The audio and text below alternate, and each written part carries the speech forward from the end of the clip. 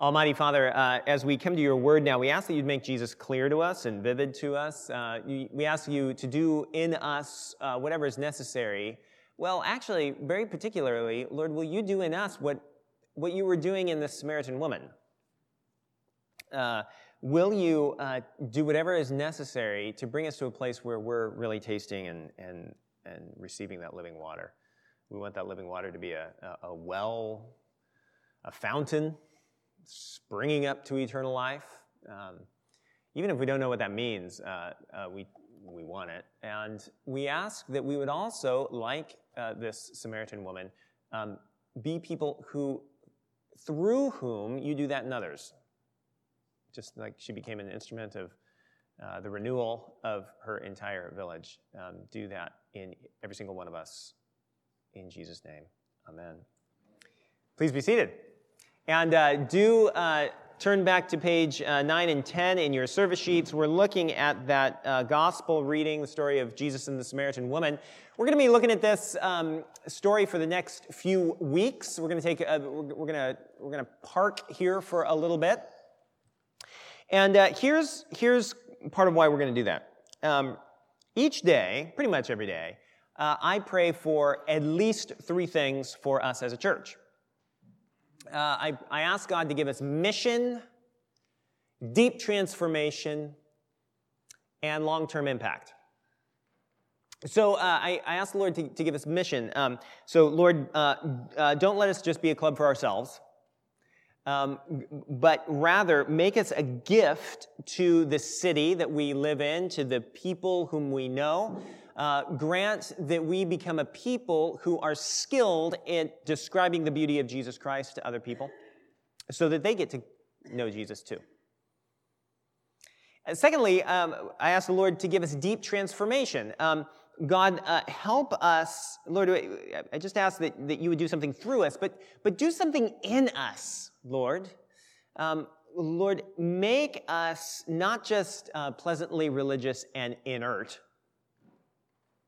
but rather, make us to be a people who, so to speak, shine with the beauty of Jesus Christ so that when other people look at us, what we do, what we say, how we serve, our character, when people look at us, they actually go away noticing Jesus and not us. Deep transformation. And then lastly, give us long-term impact. Grant that what you do among us here matters after we're dead. Now, that's just a little bit of an insight into how I pray. I invite you to join in with me in those prayers. But it also gives an insight into why we're looking at this story for the next few weeks. Because this story, Jesus and the Samaritan woman, brings together mission and deep transformation in one story. So, for instance, if you want to know what it is that Christians are talking about or what Jesus is talking about when he talks about mission, then look at this story. He'll teach us. On the other hand, if you want to know what that deep transformation work is that God wants to work in you and in us, then once again, look at this story and you'll see it play out. Jesus does both, mission and transformation. We get to look at this story. It's a case study. We get to look at the story and we get to see how does Jesus do mission, how does Jesus work transformation, and then we get to see the transformation he wants to effect in you and in me, and the mission that he wants to do through us. So that's what we're going to be looking at, mission and transformation over these next few weeks as we look at this story. Now, here's what I want to show you today, however, just one thing. Each week we're just going to look at a little piece of the story. Here's what I want to show you. According to Jesus, mission, engaging other people's lives with the good news of Jesus Christ and blessing them and inviting them into a living relationship with God, mission was not a duty to endure, but rather it's a delight, and it refreshes and renews the people of God as we do it.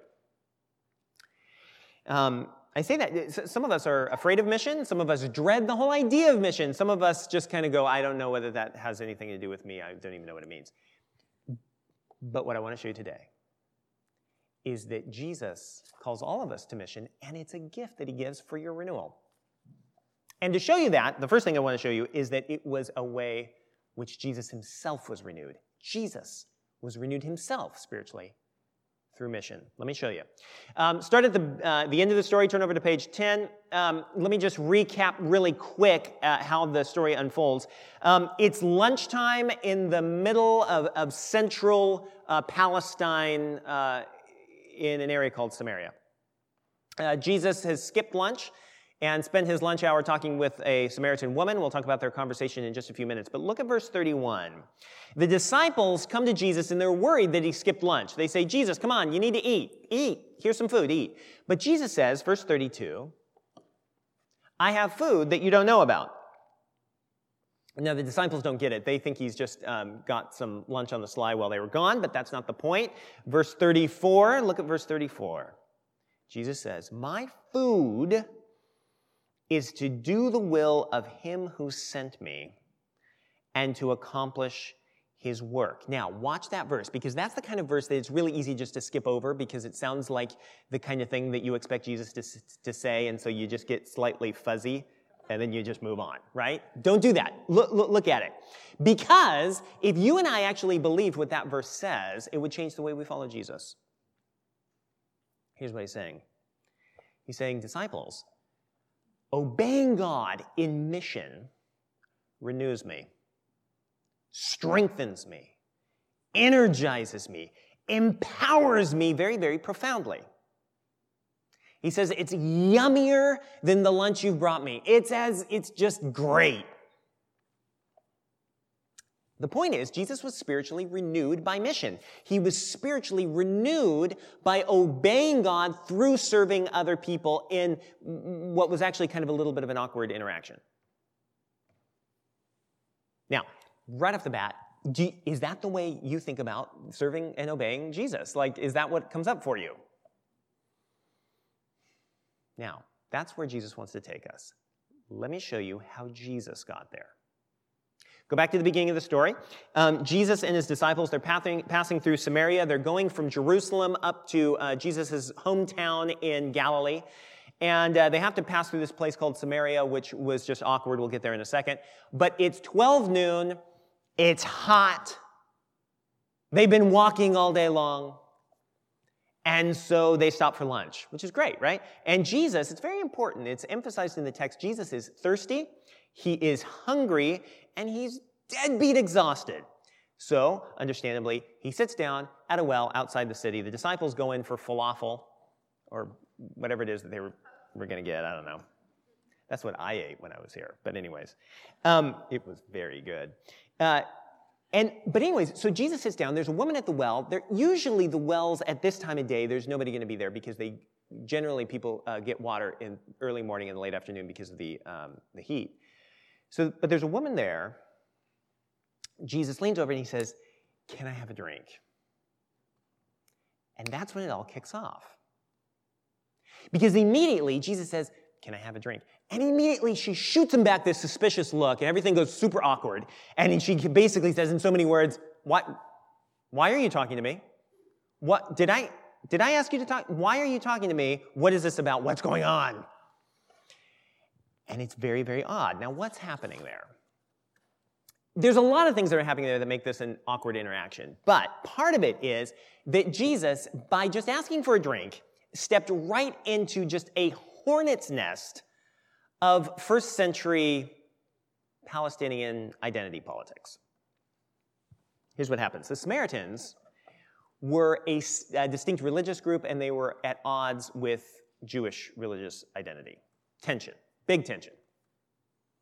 The Samaritans were also ethnically distinct, with a distinct ethnic identity, long, complicated story of interactions with the Jewish nation. And so there's just zero trust between these two groups. They don't talk to each other. It's better, it seems, that they just don't talk to each other. And so Jesus, now I know that none of us here have ever lived in a society where there's a little bit of political and partisan tension, right? So we can't identify with this at all, can we? Anyways, Jesus crosses party lines just by asking for a drink. But there's more. There's something personal going on here. Because in just a few verses later, we find out that this woman had just a torturous relationship history. So she's had 5 husbands, Jesus says. She's presently living with number 6, and it appears that that one's complicated at best. And there's just a whole payload of unanswered questions right there. Had she been abused by those men? Maybe. Did she carry shame because of those relationships? Very likely. Was she suspicious of Jesus not just because he was a Jew, but because he was a man?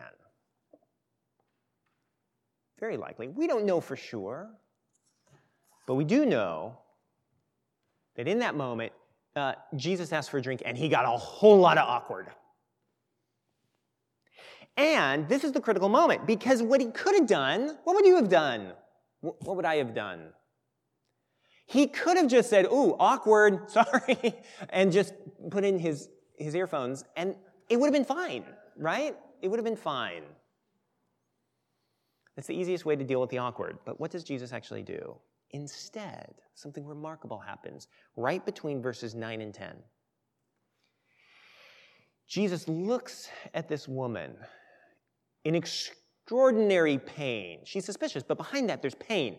And he looks into this woman's eyes, and he sees this beautiful human being who has been deeply broken by the brokenness of the world that Christians call sin. And Jesus, in that moment, he knows that God the Father sent him precisely to heal that brokenness. He didn't just see awkward, he saw somebody. And then he looks at this woman, and he also sees just the hatred, centuries of hatred between the Samaritans and the Jews. And he knows that God the Father has sent him to tear down that wall of hostility between those groups and bring reconciliation. He looks at this woman, and he sees shame. You know, did her eyes just kind of dart away and not want to make eye contact with him? He looks at this woman, and he sees somebody who is racked with shame, and he knows that God the Father has sent him to take that shame away. And he looks at this woman, and maybe above all, he looks at this woman who's very thirsty, not just thirsty for the water that's in the well, but more deeply thirsty for a relationship with God that she is certain that she can never have. And Jesus looks at this thirsty soul, and he knows that God the Father has sent him to give water that springs up into eternal life to people who are in the middle of a desert.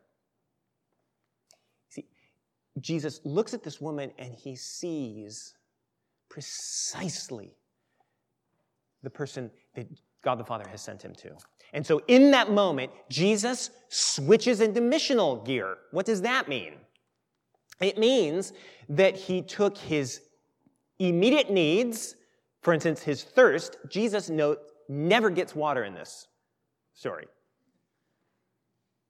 He takes his thirst and he sets it aside. He takes his fatigue and he sets it aside. He takes his privacy and he sets it aside. He takes his tribes and he sets them aside. He takes his culture and he sets it aside. He takes his desires and he sets it aside. He takes himself and he sets it aside. And instead, he decides that obeying God in mission is better than all of those things. And so he picks up compassion and love and truth and self-sacrifice. And then he steps forward into the awkward and he says something that this woman was not anticipating. Verse 10. If you knew the gift of God and who it was that was saying to you, give me a drink, you would have asked him and he would have given you living water. Now pause there. We'll come back to that verse, but for the moment, focus on Jesus' decision to obey God in mission. He didn't have to, really, in a way, but just think about that. Because humans consistently, not always, pretty much consistently, think, we assume that obeying God is going to be a drag. We assume it's going to be lame, right? You can see it all through the Bible, but most of us can just look into our own souls and see a good deal of evidence, right? So just, for example, Adam and Eve, right? God, in that story, God gives them all the trees of the garden except for one, but all the trees of the garden except for one. And so, they've got this great deal, but then the serpent comes and just says, following God's a drag. And they go, yeah, good point, okay. And that's it. And it's like we've believed that ever since. And a lot of us, even those of us who are Christians, isn't there part of you that believes that if you really served God, if you really obeyed him, that it would be hard and dull and generally not something to look forward to?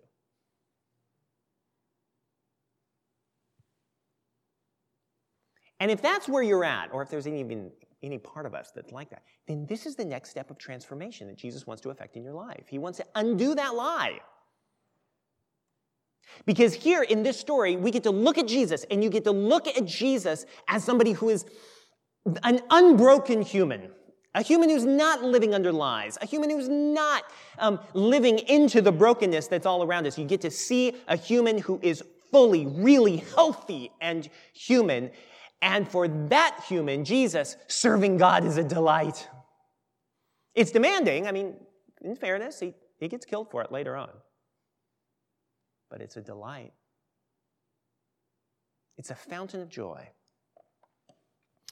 Jonathan Edwards said this: "We drink in strange notions about holiness and obeying God from our childhood, as if it were a melancholy, morose, sour, unpleasant thing. But there's nothing in it but that which is sweet and ravishingly lovely. It is the highest beauty and amiableness, vastly above all other beauties. It is a divine beauty. It makes the soul heavenly and far purer than anything here on earth. It is of a sweet and pleasant, charming, lovely, amiable, delightful, serene, calm, still nature. It is almost too high a beauty for any creature to be adorned with, because it makes the soul a little sweet and delightful image of the blessed Jehovah." See, that's the idea that drives Jesus. He looks at this woman and he knows that God wants him to serve her and bless her. And Jesus' love for God makes him prefer that mission and that task over his own present comfort. And then at the very same time, Jesus' heart floods with love for her. That's what's happening in verse 10, among many other things. But just again, look at verse 10. Jesus says, "If you knew the love of God and who it is that's saying to you, 'Give me a drink,' you would have asked him, and he would have given you living water." Now, I read that again. Can you hear the compassion in that verse? It's as if Jesus groans with sorrow and love and desire for her healing all at the same time. It's as if Jesus looks at her and says, "Oh, my dear woman, I know you don't trust me. Why would you? And I know you can't imagine that God would ever love you, but if you only knew what was true, if you could only see what it is that I can see right now, if you only knew who I was, you would ask for a water that I would give you that would change absolutely everything about you."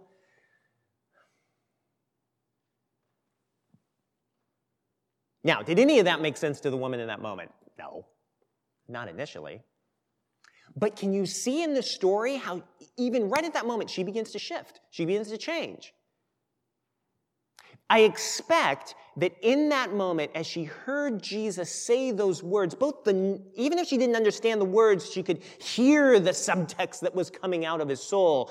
God's love is like that. Very often, this is going to sound weird, very often you can smell God's love before you can understand it. There's something that just draws us towards him. Even if none of it makes sense, but there's something that kind of draws us towards him and begins to allow us to trust before we ever understand. And that's when transformation begins. So remember the question: why does mission renew and refresh Jesus? And the answer is because Jesus' heart is flooded with love for God.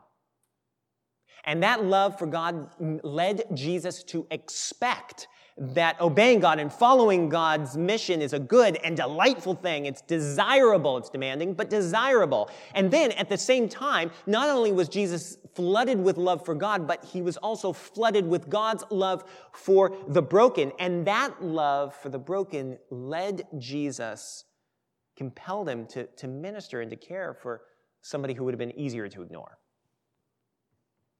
Now, let's turn the corner. Because that's the transformation Jesus wants to effect in your life.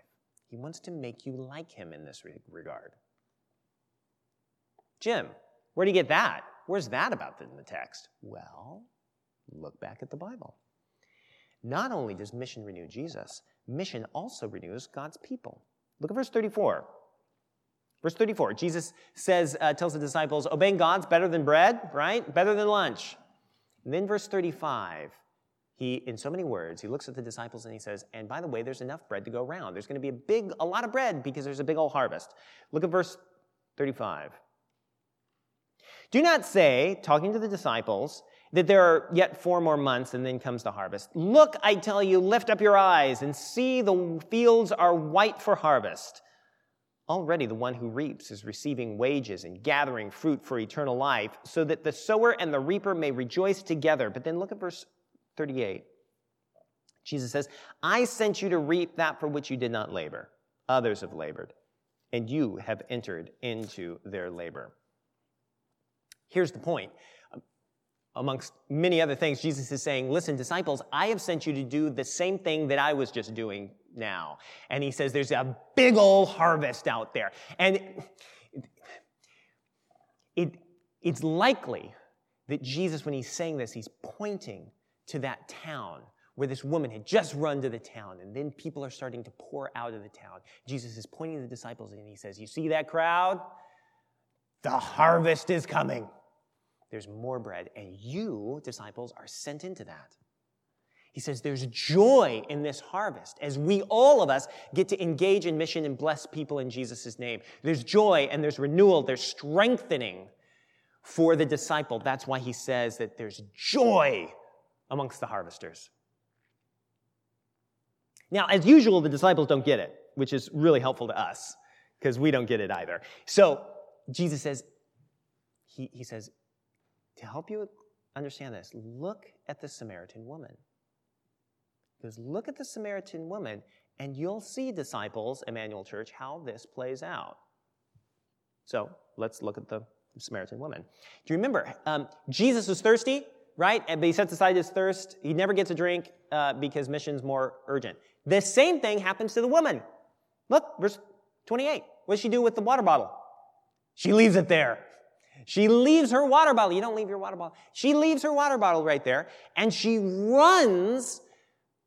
Is she still thirsty? Maybe she forgot about it. She runs into town. Why? To describe Jesus' beauty to her whole town. Now, here's the thing. That is not dull duty.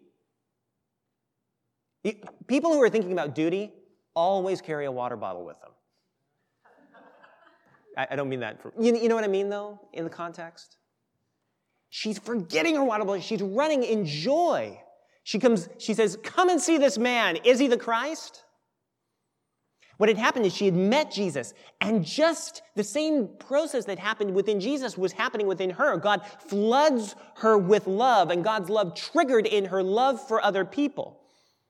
No longer is she primarily suspicious and cautious around other people with her defenses up, saying, don't you dare get too close because I've been here before. She's not doing that anymore. She's saying, let me show you, come here. She's engaging with people and saying, let me show you this guy. And as a result, at the end, she is this transformed, engaged, glorious disciple of Jesus. And Jesus is telling all of his disciples, saying, that's how it's done.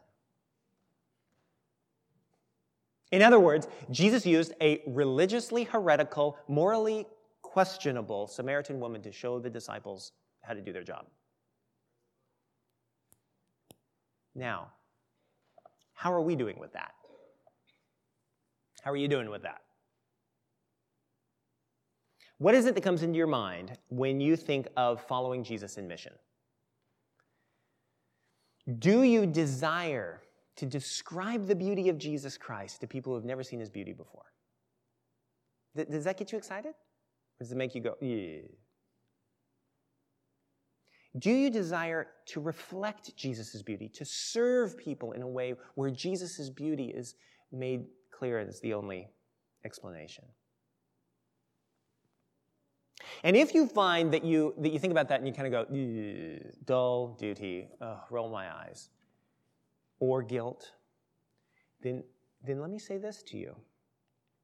Verse 10's for you. If you only knew the gift of God, Emmanuel, and if you only understood and could see the beauty and the reality of Jesus Christ, we would ask, and Jesus would give us living water that would well up like a fountain to eternal life for you and me and for the city as well. See how this story brings together mission and transformation. Did you think they were different? Jesus wants to meet you and show you in a new way the gift that God has to give you. He wants to transform you. He wants to flood you with love for him and love for other people. Some of us here may be saying, I'm not even sure. I'm not even like on your team. I'm not even a Christian. Great, this is for you. Others of us I've been in this for forever. Great, this is for you. He wants to flood you with his love, show you Jesus, and then send you out in mission so that you're renewed, fed, refreshed in joining in Jesus and his mission.